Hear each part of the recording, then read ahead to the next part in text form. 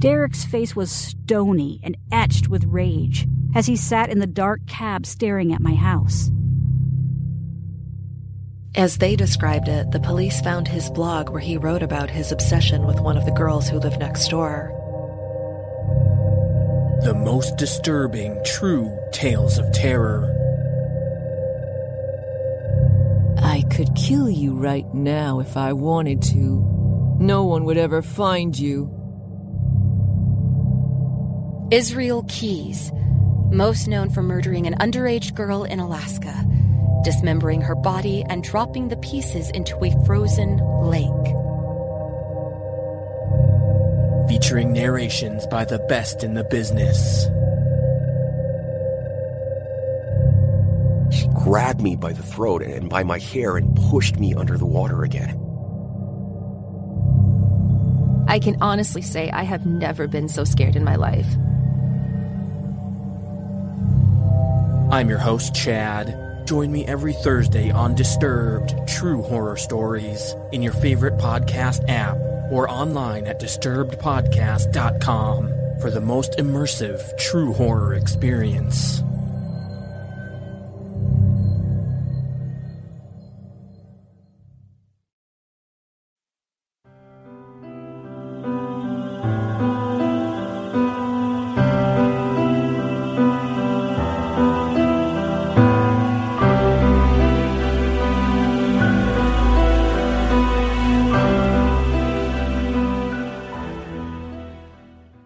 Later this month, I'm making a trip back home to Michigan.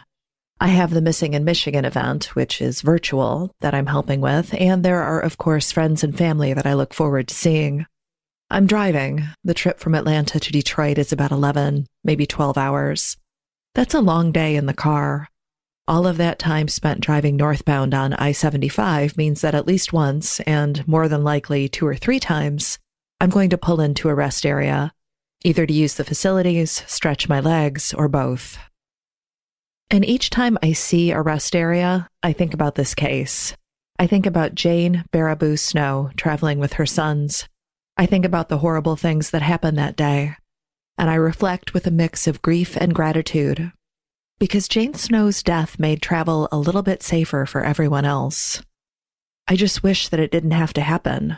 I wish that things were safer before she left her home in West Michigan with her boys, headed for the Upper Peninsula. Because if we'd been more careful, more respectful, more responsible, perhaps I wouldn't be telling you her story today. So come with me to an isolated stretch of I-75 where Jane Snow and her children met a devastating fate in an unassuming setting. Tuesday, May 15th, 1979. Jane Snow and her boys, aged 7 and 9, are making the 383-mile, or 615-kilometer trip north from Grand Rapids to Escanaba. Jane was raised in Michigan's Upper Peninsula. Since her divorce a few years prior, she'd been planning to return to the UP where she would raise her boys close to her family. Her parents and siblings were waiting for her visit, and they had big plans for the week. Jane hoped to line up a job and a new place to live. You see, the crime rate in Grand Rapids was getting to be too much for her. She didn't like living where she was, but on her nurse's salary, she couldn't afford to move to a safer, more desirable area in the city. Her housing dollar went a lot further in Escanaba. Plus, there was the lure of Lake Michigan and sandy beaches for her kids to consider, not to mention the added bonus of her siblings and parents nearby. About 3 hours into the 6-hour trip, Jane guided her car into the Loon Lake rest area just south of Gaylord. This was a good spot to stop, not just for a bathroom break, but to stretch your legs. The rest area has picnic tables and a pond. It's a nice place to refresh in the middle of a road trip.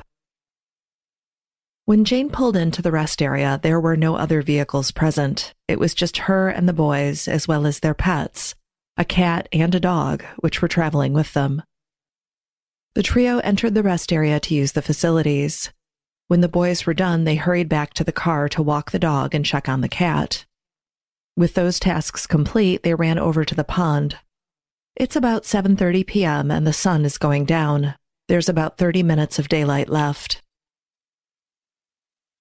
After playing at the pond for a few minutes, and we can't say how long they were there, but long enough for them to notice that their mother was missing, they return to the rest area. First, they knock on the women's bathroom door. "Mom?" They call out, "Mom!" But there's no answer, so they look around for Jane, but they don't see her. Then they go back to the women's restroom and push the door, but it sticks. The door doesn't glide open the way you'd expect it to. So they push the door again, and as they do, they realize that their mother is the reason the door won't open. She is collapsed on the floor behind the door. With the door finally open, they can see that their mother is badly hurt. She's still alive, but barely. She's been stabbed repeatedly and violently. There is blood on her clothing and hands, blood on her face and on the floor. They run to the phone to get help, but they are too small to easily reach the phone. The older boy hoists the younger brother up so he can dial, but the phone isn't working. They can't call for help. The boys decide that the phone isn't working because they need to put money in to make a call. They return to their mother, their bloody, battered mother, and dig through her purse for a dime. Then it's back to the phone to call for help. But again, the phone still isn't working. These poor boys, they don't know that the phone isn't working not because of money or lack of money, but because of vandalism. The phone itself is broken. These two little boys are alone with their mother's body, and it's getting dark, and they are the only ones there. They make a difficult decision. They run out to the shoulder of the freeway, the nearly deserted freeway, trying to wave down a car and get some help. When someone finally stops, the adult checks on their mother, who has died from her injuries, and puts the boys in their car, driving north on I-75 toward Gaylord, where they locate a police officer and advise them as to what has happened. The boys are shuffled off to a foster home for the night, as their mother's remains are photographed and checked. Then she's delivered to the medical examiner. While the ladies' restroom at the rest area is a mess of bloodstains and crime scene tape, the Loon Lake rest area is closed to visitors. And the Michigan State troopers investigating the murder aren't the only busy cops that night. Just a third of a mile down I-75 on the southbound side, another trooper is busy. He spotted a man hitchhiking, and he pulls over to caution him not to do such a thing. It's illegal. But he offers him a ride to the next exit. The officer isn't concerned about the man he's picked up. He doesn't notice anything unusual about him. He does make a note of his name, John McGauley, and he learns that his passenger is headed south to Pontiac, a Detroit suburb, hoping to stay with a friend. McGauley tells the trooper that he was fighting with his wife and needed some space. On Wednesday morning, Jane's case makes the press wire. Woman murdered at Gaylord. Also on Wednesday, her autopsy is performed. 23 stab wounds made with a wide-bladed knife. Jane's clothes were not disrupted, and there is no sign of sexual assault or robbery. They do take scrapings from beneath Jane's fingernails.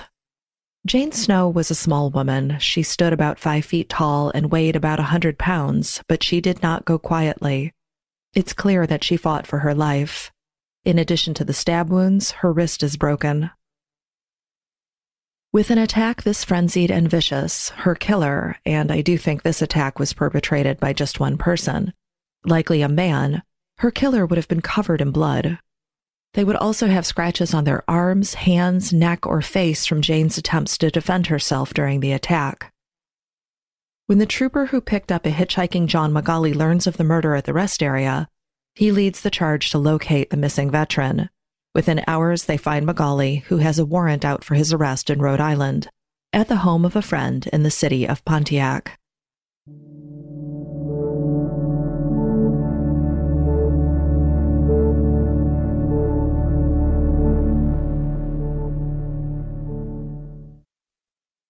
"28-year-old John McGauley looks like a promising suspect. He's an ex-Marine, a Vietnam veteran with Mad Dog tattooed on his forearm. One of his friends explains that everyone called him Mad Dog. That was his nickname. McGauley is also known to carry a knife. The knife is described as a show knife and was kept in a leather case that McGauley sometimes wore strapped to his leg. The same friend tells police that John sold the knife and no longer has it. Coincidence? When Magali is picked up by police, the shirt he's wearing has blood droplets on it, but he insists that the blood is his own. He'd cut himself when he broke a glass while arguing with his wife. Police take the shirt and it's sent to the lab in Grayling for testing. While troopers in Otsego County, the site of Jane's murder, work the case, they find their workload suddenly doubled when yet another murder rocks this usually sedate area. You see, a few days before Jane was killed, the body of 16-year-old Laura McVeigh, missing from Hubbardston, which is a town in mid-Michigan, was found near Cadillac. We're going to talk about Laura's murder in the next episode. But they've got Laura's murder, and then Jane is killed on Tuesday, and then on Saturday, May 19th, the body of 17-year-old Victoria Livermore is discovered by mushroom hunters on a 2-track dirt road just over the Antrim County line. Livermore, who is from Roseville in the Detroit area, is a high school dropout who lived at home with her parents, and she was last seen leaving a party on Friday night in the Detroit area. She'd argued with her brother and left on foot. It appears that she was hitchhiking and got picked up by the wrong person. Livermore was beaten to death, her body left in a blanket and a curtain dumped on the side of the road. It doesn't take long for the police to match items found with Livermore's body to items missing from a cottage in Mansalona. The owners of the cottage, Mr. and Mrs. Joseph Scola of St. Clair Shores, they lead police to their son, 29-year-old Ramon Scola. And listeners, I have to think that the troopers at the Gaylord Post are feeling pretty good right now. They have 3 murders, but they have 2 suspects in custody, and both of them look good for the crimes they are accused of. You see, Ramon Scola, he used his parents' cottage to murder 17-year-old Victoria Livermore, and John Magali, he was picked up in a blood-stained shirt after hitchhiking away from a murder scene. The celebrations, however, are short-lived. While the case against Scola is strong and holds up to scrutiny, in fact, Scola will end up spending nearly 30 years behind bars for killing Livermore. He's already been released and he's done his probation. In 2021, he's a free man. Magali, on the other hand, the case against him falls apart. The blood on Magali's shirt is a match to, well, Magali. There is no physical evidence linking him to Snow's brutal murder at the rest stop. I'm sure that they made him remove his shirt and checked his arms, chest, and neck for scratches, the defensive marks Jane would have made while fighting for her life. But they're not done with Magali. He's returned to his home state of Rhode Island for parole violations, and police continue trying to build a case. Remember, we're dealing with 1979 technology. There is no DNA testing. Blood testing is still pretty rudimentary. We're looking at secretors versus non-secretors. Something else to mention? If Magali murdered Jane, stabbing her, wrestling her to the ground and stabbing her more while she fought and thrashed trying to get away, I think that he would have been a sweaty, disheveled mess. He would have had blood on his hands, his clothes, and his shoes. And I'd like to think that the trooper who picked up the hitchhiking Magali would have noticed that something was off about him. Police officers are trained to assess people. That's a big part of the job. I don't think that this trooper would have missed obvious signs. Unfortunately, Jane's case will go cold. All they have is Magali and not enough evidence to prosecute him. In 1987, another suspect emerges in Jane's case, 24-year-old Joseph Martin Danks. The Gaylord native was arrested in California for a string of knife attacks and murders. Danks was 16 years old when Snow was murdered, and while a check of records shows that he was likely in Flint, Michigan at a treatment center on the night that Jane was attacked, on May 21st, he was transferred from Flint to a facility in Grayling, a place that he escaped from just 2 weeks later. Now, Flint to Gaylord, where the murder took place, was a couple of hours away. If he was in Flint, it would have been damn near impossible for him to get up there, commit the murder, and then come back to Flint. Police found that Danks' involvement in the case was unlikely, but when a mentally ill, knife-wielding killer hails from the same area that a bizarre knife attack occurred, you take note and you run it down. Danks, who is now 58 years old, remains incarcerated in California's notorious San Quentin prison. And speaking of prison, Magali was in and out of prison for most of his life. During one of his stays, he allegedly confessed to the murder of Jane Snow. He told his cellmate that he went to the rest area thinking he could steal a car, but when he came across Snow and her 2 young boys, she fought him and he left without taking her keys. Listeners, this matches how Jane was found. She was stabbed brutally and repeatedly, but she was not robbed. Neither her wallet or her keys were missing. Unfortunately for law enforcement, the cellmate embarked on a prison escape just days after sharing Magali's confession, which ruined his credibility with a potential jury. John Magali died in September of 2017. The cause of death was a suspected overdose. Magali was 66 years old. Jane Snow's murder remains open and unsolved, and while Magali was their best suspect, it is possible that he wasn't responsible for what happened to her. If you have information on the death of Jane Snow, please call the Michigan State Police, Gaylord Post at 989-732-5141. And while I believe that her family would understandably struggle to find any good that came out of Jane's death, in 1979, after her murder, Michigan legislators put forth bills to improve safety at Michigan rest areas, better lighting, increased patrols, and they even went so far as to install emergency phones in some of the more remote locations. Unfortunately, the phones ended up being misused and vandalized, but in the end, all rest areas were equipped with working payphones so that the horrific situation the Snow Boys found themselves in would not be repeated. In 2021, you can still see some of those protections in effect. In speaking with Jane's sister, who declined to be interviewed for the podcast, she pointed out that the exterior doors to the restrooms are always propped open. Remember, the restroom that Jane was in, it closed behind her, allowing her killer plenty of privacy for the attack. Today, there are also cameras, motion-sensitive lighting, and other improvements. So, the next time you're on a road trip, send up a little prayer of gratitude to Jane Snow and spare a thought for what her boys went through on a spring evening in 1979. What she suffered, what she endured, it made each of us safer on our own journey. And listeners, when I initially covered this case in 2016, I remember being horrified by it. Not just the brutality of the attack on Jane, which must have been terrifying, but my heart broke for what her boys endured. The terror of finding their mother mortally wounded by a stranger, like something out of a horror movie. Her sons still miss their mother, and they think of her all the time. The Baraboo family, Jane's parents and siblings, they never fully recovered from losing her.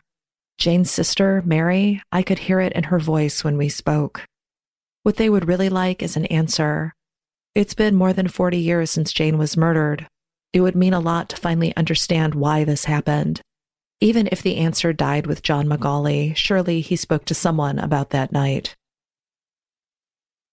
And listeners, whether you've been here since the beginning or if you've recently found the podcast, I want you to know how much I appreciate your ongoing support of my work. If you would leave a rating or a review for the show, that would be amazing. And remember, you can find additional true crime content from me on YouTube. The channel is under my name, Nina Instead. There are currently 2 true crime episodes out and 3 cocktail episodes available. Audio editing provided by Cesare Gray of Gray Multimedia. I'm Nina Instead, the writer, producer, and voice behind the Already Gone podcast. I appreciate you listening, and please, be safe.